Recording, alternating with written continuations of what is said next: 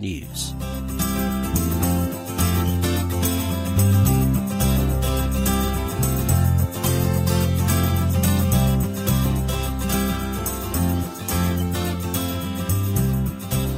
Good morning and welcome everybody. You're listening to The Breakfast Show on Faith FM 87.6, 87.8 or 88 right across Australia, right across the Faith FM network, wherever you are. Positively Different Radio in the morning. You are with Lyle and... It's Mon. Mon. Feeling like old times here, Lyle. It's been a while since we've done radio together. It's been a minute or two. Fantastic. What do you think? Oh, by the way, shout out this morning to all of those who are listening in Culcairn, New South Wales on 88.0. In Varel, New South Wales on 87.8 and Ginder in New South Wales on 88.0. So what are you thankful for this morning? Oh, well, the coolest thing happened to me. So as you probably know, because I go on about this enough, I've been studying Korean for just over a year now. Still can't speak it because you have to start with learning the alphabet because obviously it's a completely different lettering system. It's like that chicken scratch you see in like when you go to Chinatown and nothing's in English. And so I have to learn all that before I can even learn to like, you know, what a word means. But at least it's phonetic. Yeah, and it's fun too. It's phonetic and it's fun. And I went into a shop and I asked the owner of the shop if she could do a special order and order something in for me.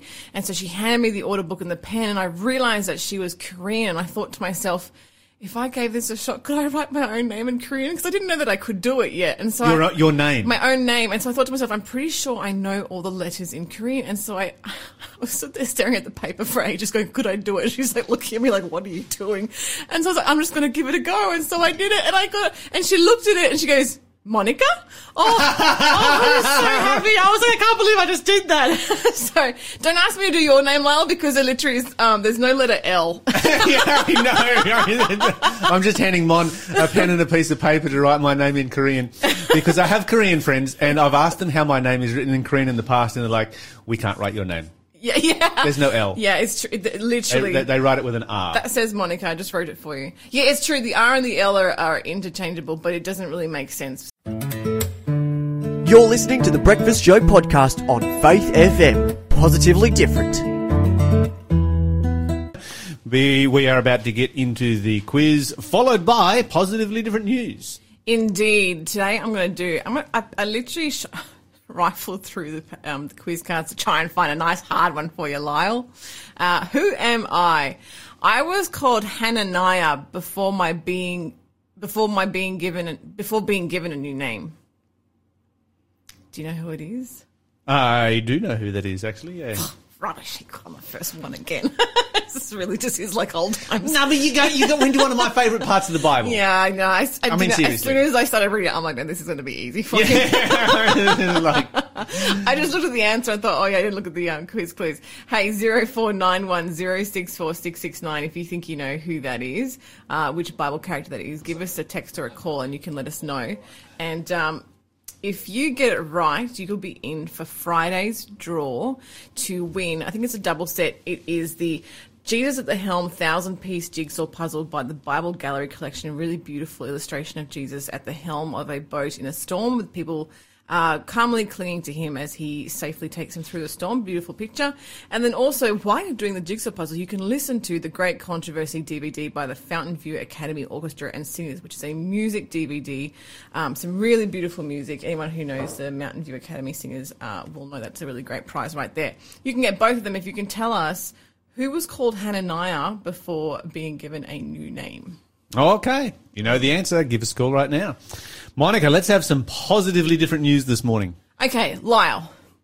By the way, my news is also coming out of Asia. I just realised it's from Indonesia. Some Indonesian scientists have been very busy trying to solve one of the biggest landfill problems, aka nappies, diapers. Right? Yes. Yeah. So a lot of them get chucked into landfill, and it takes, at the moment, they estimate about 150 years for a single diaper to decompose, to break down.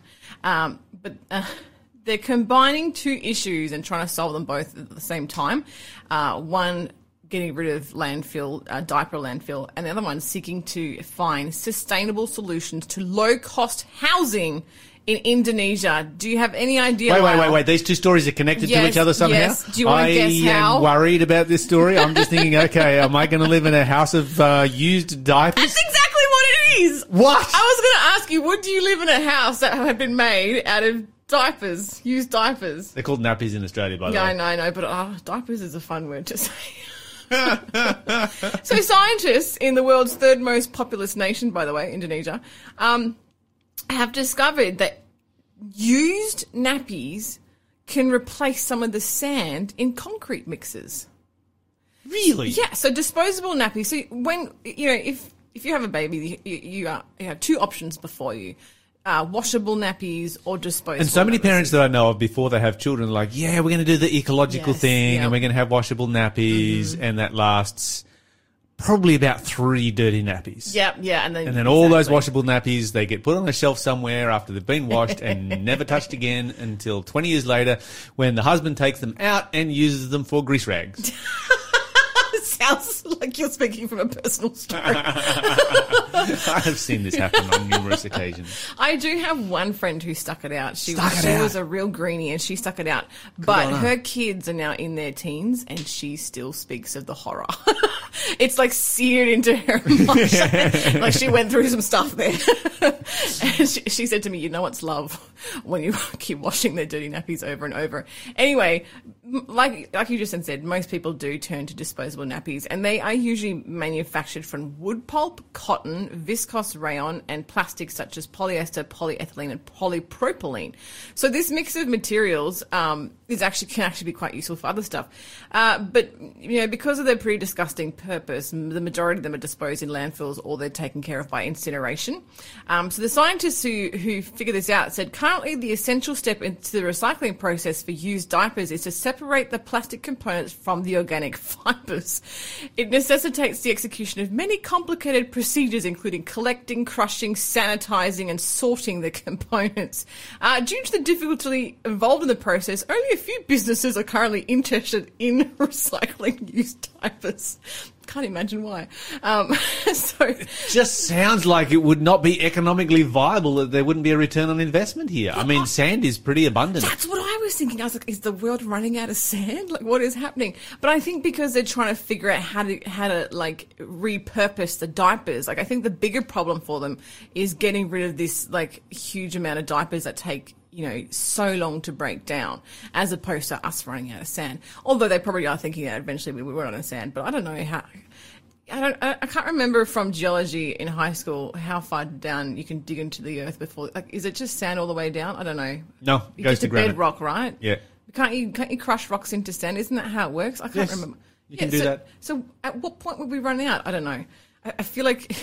Hey, if there's a return on investment here, this is a fantastic idea. Yeah. And even if there isn't, it's probably worth doing just to solve the landfill problem. Yeah. So if it's a reasonable, right. if it's a reasonable expense. So the School of Environmental Engineering at the University of Kikakoku in Japan, they worked together with the scientists in Indonesia. They prepared concrete and mortar samples by combining washed, dried and shredded disposable diaper waste with cement, sand, gravel and water.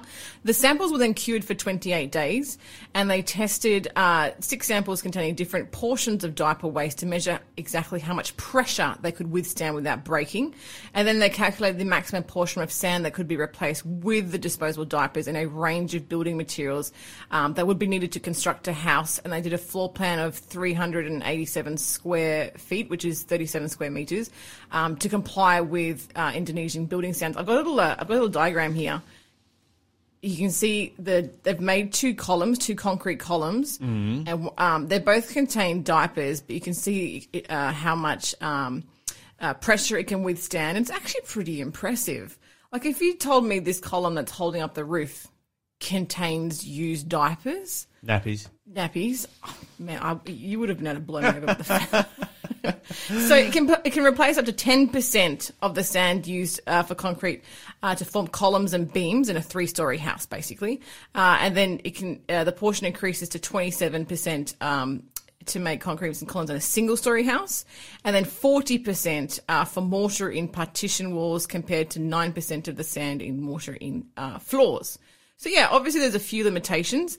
The biggest problem at the moment is There's no cooperation or supply chains existing for the collection, washing and shredding of diapers for material purpose. So no one wants that job. So nobody's actually putting out. So you'd have another wheelie bin. Yeah, I suppose you would. Have a fourth wheelie bin. That would be one way to do it. Oh, I forgot to put my wheelie bins out last night. Oh, thanks, Lyle.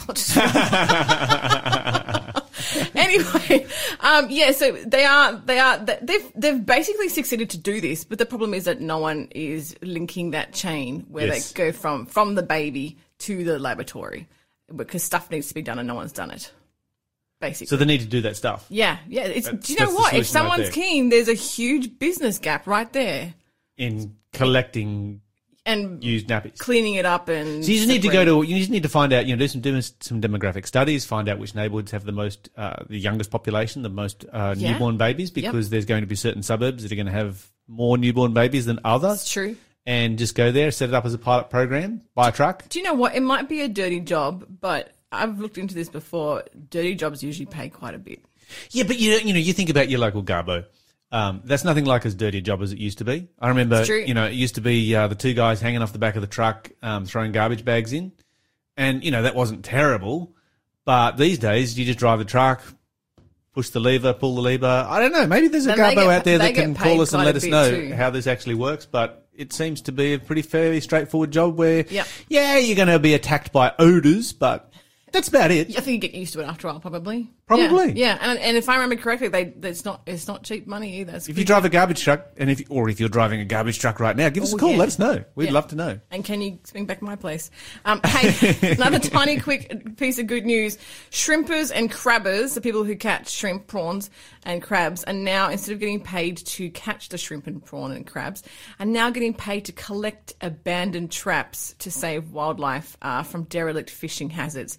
So cool, because how many times have you been in the ocean and you come across a piece of an old cage? There's little traps that they build.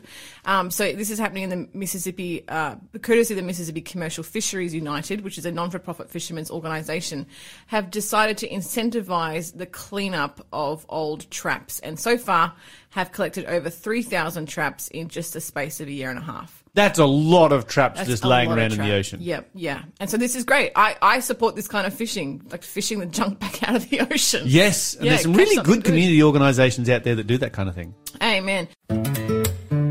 You're listening to the Breakfast Show podcast on Faith FM. Positively different.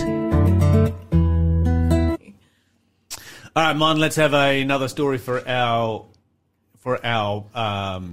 let's have another clue for our quiz. Let me get this right. Who am I? Azariah and Mishael were two of my friends. 0491064669. Who was this character in the Bible?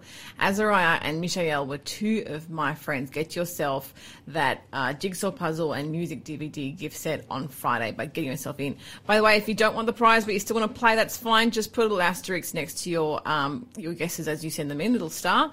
And of course, if you get it wrong, you are out for the day. Wait again until tomorrow. If you're not sure and you're still trying to figure it out, you can wait until later in our morning show and have a better chance at getting it right and getting in. You just need one chance in, and you could be the winner on Friday. Okay, so I did radio. When did I do? I did radio recently. Just last week. Just last week, yeah. And I was talking about the violence in India, and that has just been increasing. This is violence against Christians, and news story coming through overnight. 400 churches have been burned, 70 Christians killed, and this is in Manipur province in India. And what happened was that there was over 1,000 weapons and over 10,000 rounds of ammunition that were taken from two local police stations and a IRB battalion in Imphal. And the question that goes through my mind is this. Okay, you're going to go and steal guns and ammunition from the army. Yeah. You would think the army would defend themselves. Yeah. Well and truly. It seems that there is a lot of...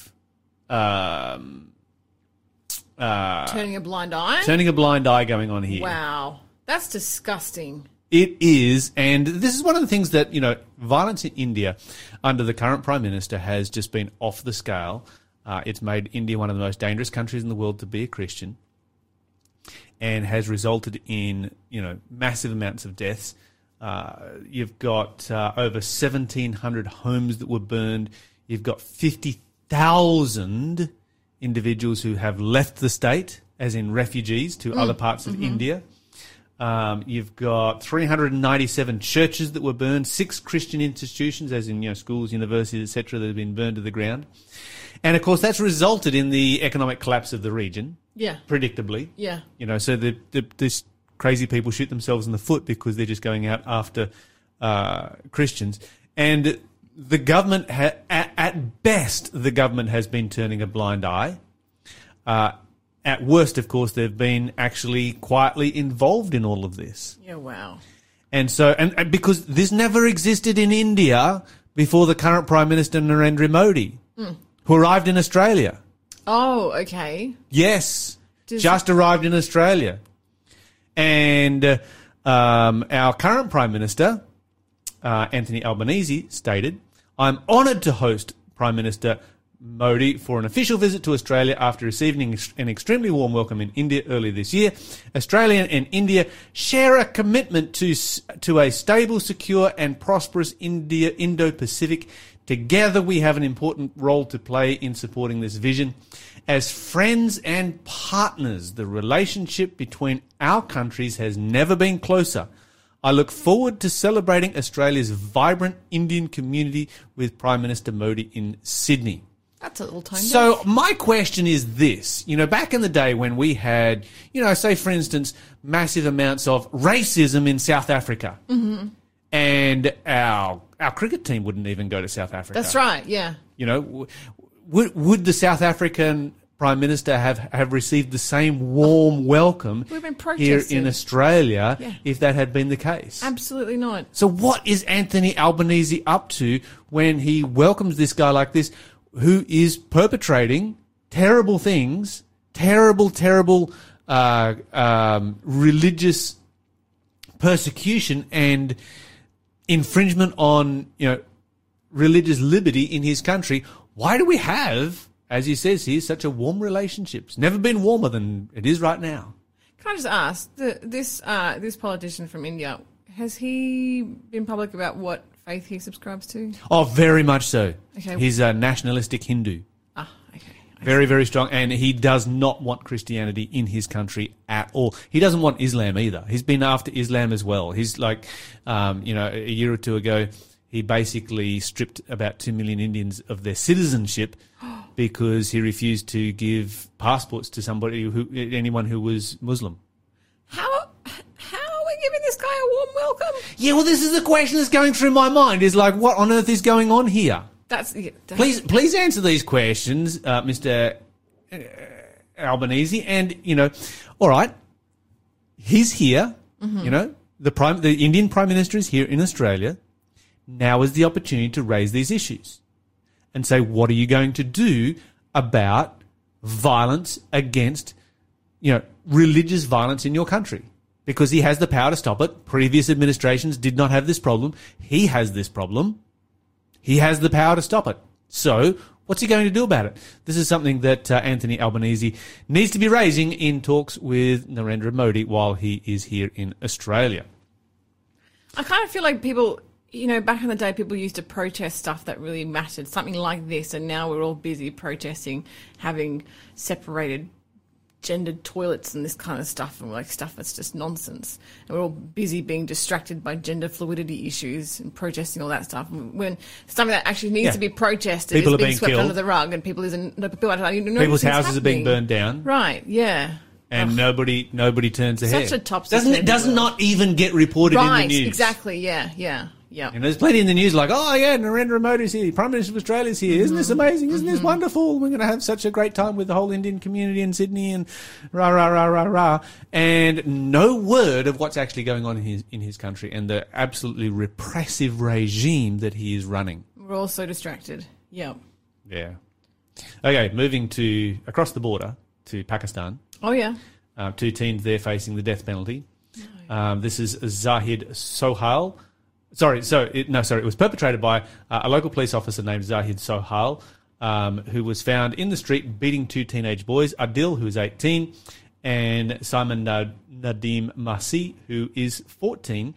When the boy's father came out and confronted him, and the local elders gathered around, this particular local police officer said that they had committed blasphemy. So the local elders questioned him for a while. He wasn't able to substantiate his claims, and so he got mad with the local elders and walked off in a huff, and the boys went home.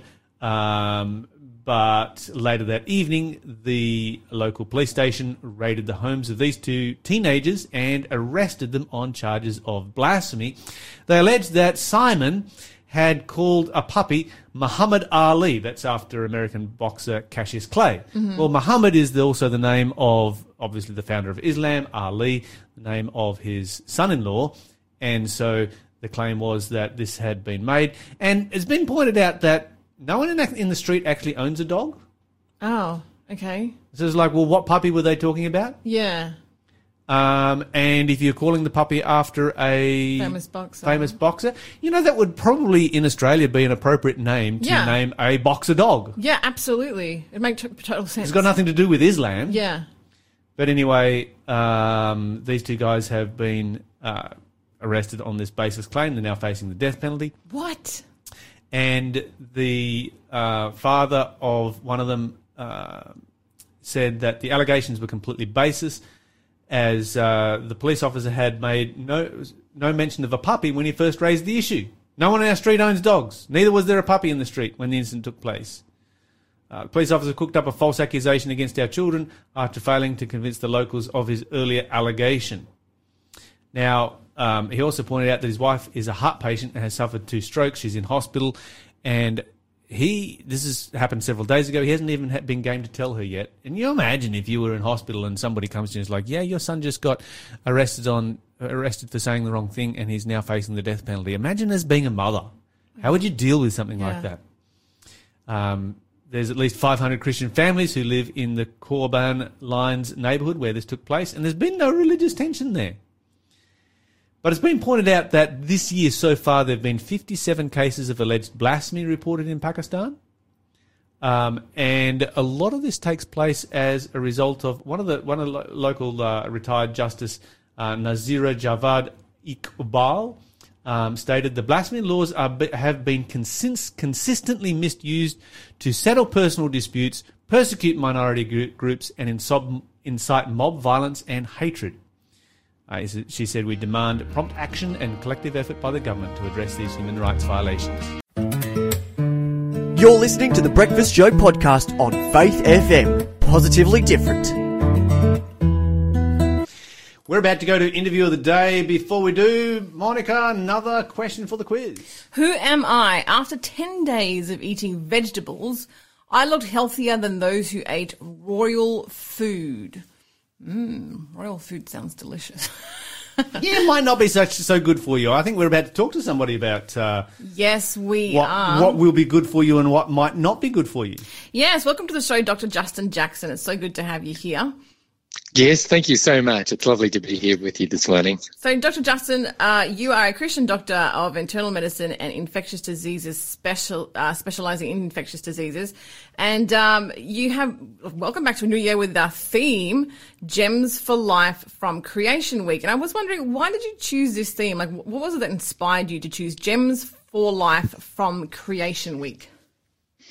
Well, firstly, I'm a really strong believer in the creation account as it reads literally in Genesis.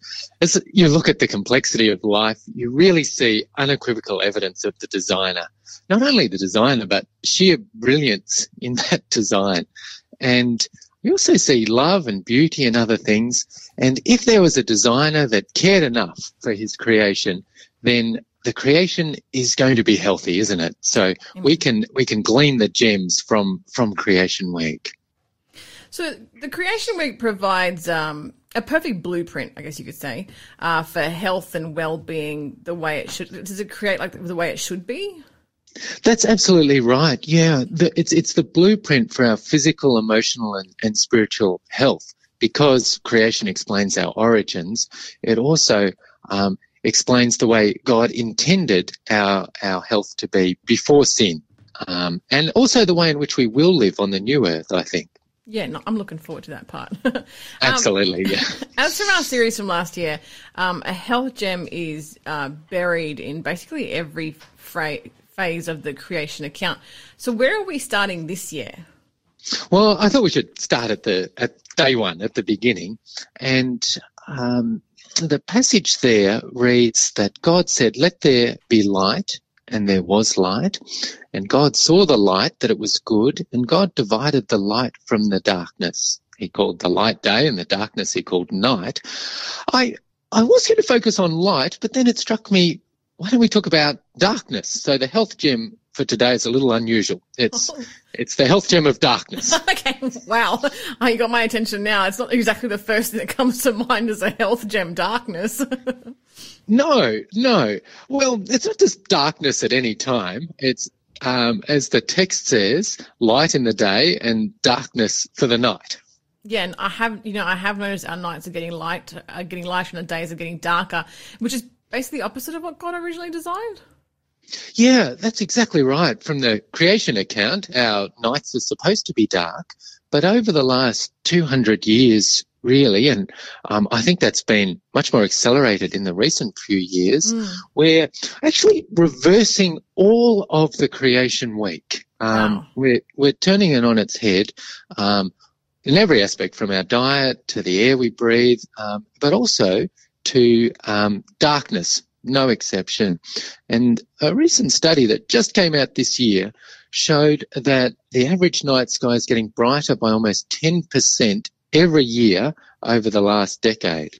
And, that's pretty phenomenal. That means that if a child's born today and can see 250 stars in the sky, by the time they're 18, they'll only be able to see 100 of those stars left. Do you know what? I was just thinking about this the other night because I remember being a kid in Pathfinders, and you go on these camps out in the bush, and you used to be up and look up at the night sky and see so many stars in the Milky Way, and it was just awe-inspiring. And now as an adult, I feel like I haven't seen that in a long time.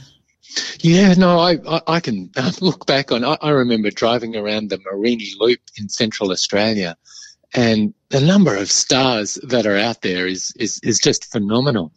But it's a really fading experience, as you're saying, for the vast majority of the world's population.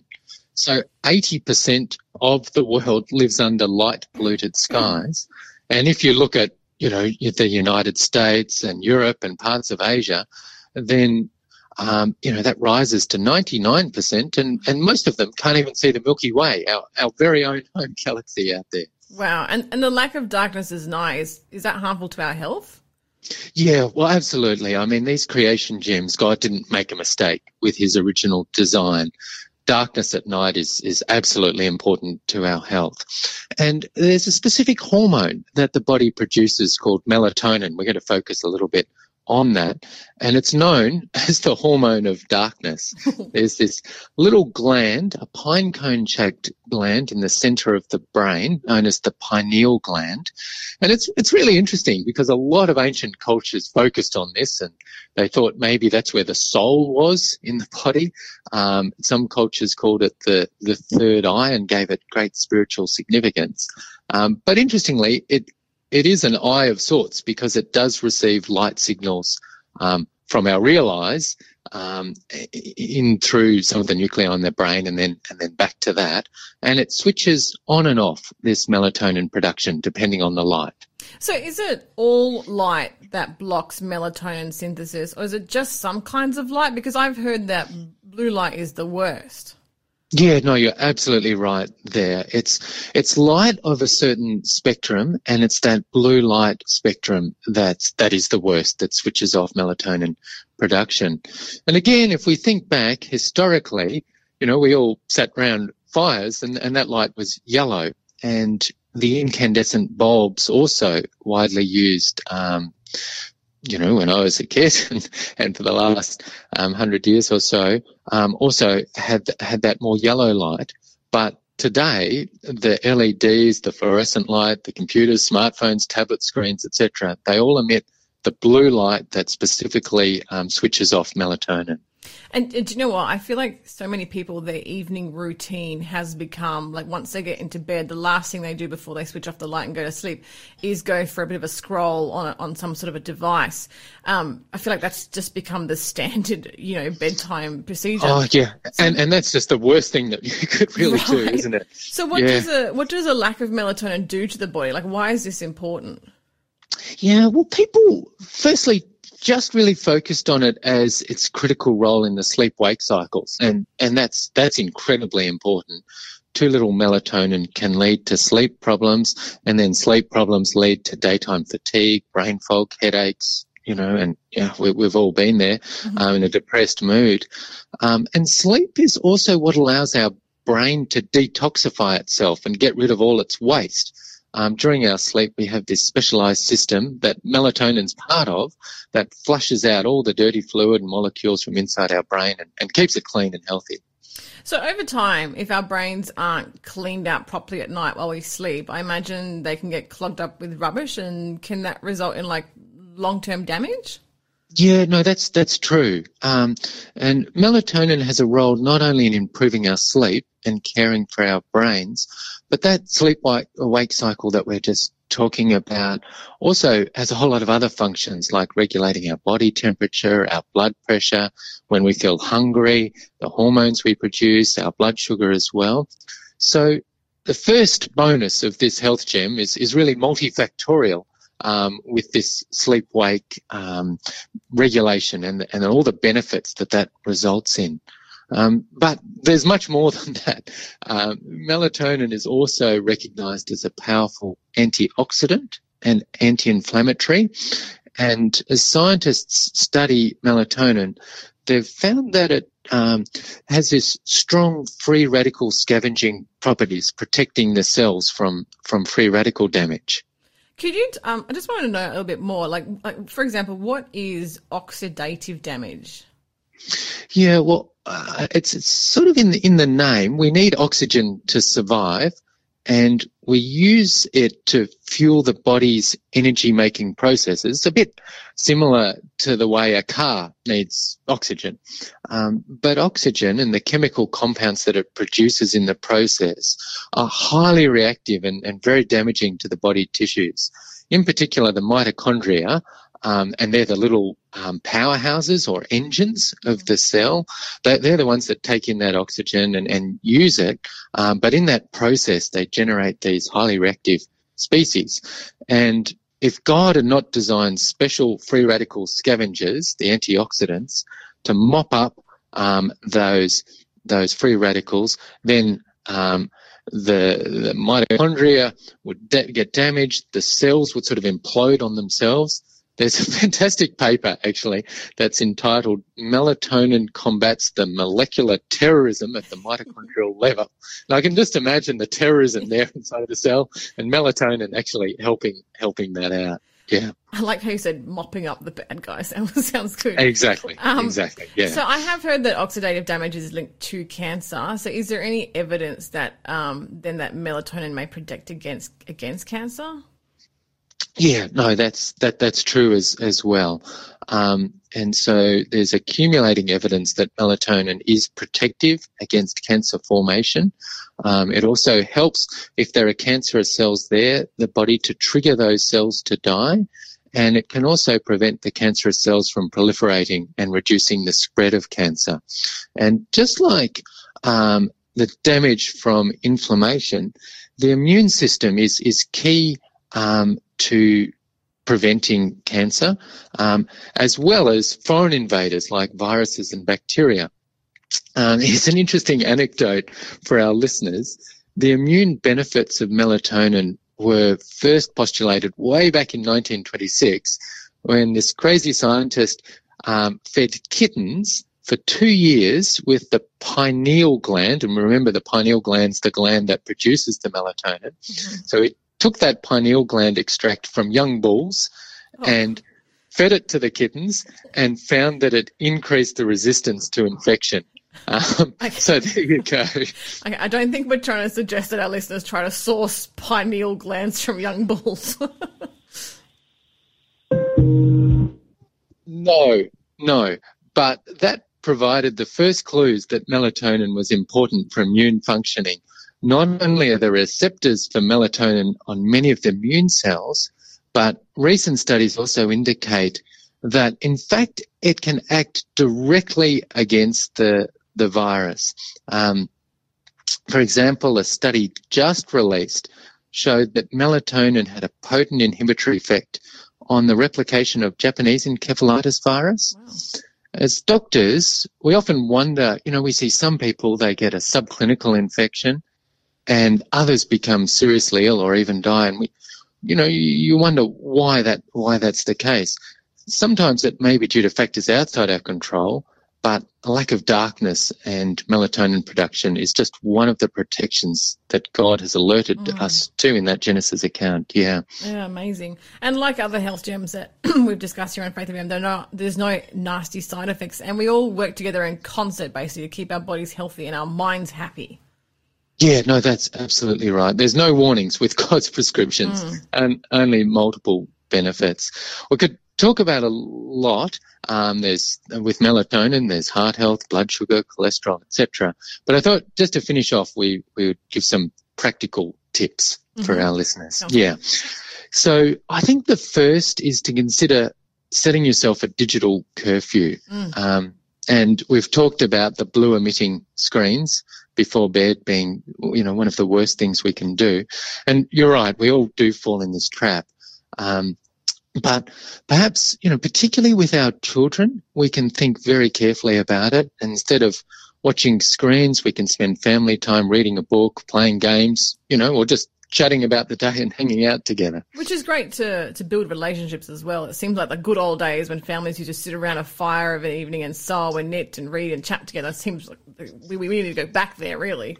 We do, yeah.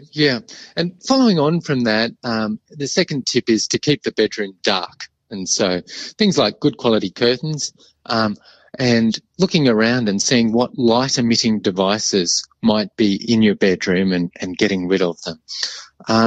The third tip is healthy light, but I think, that deserves a whole talk, so I won't touch on that today.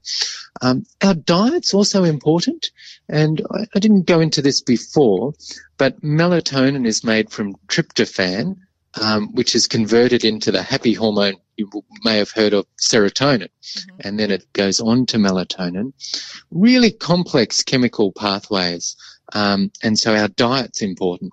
The last tip is to avoid caffeine, and coffee suppresses melatonin in a big way.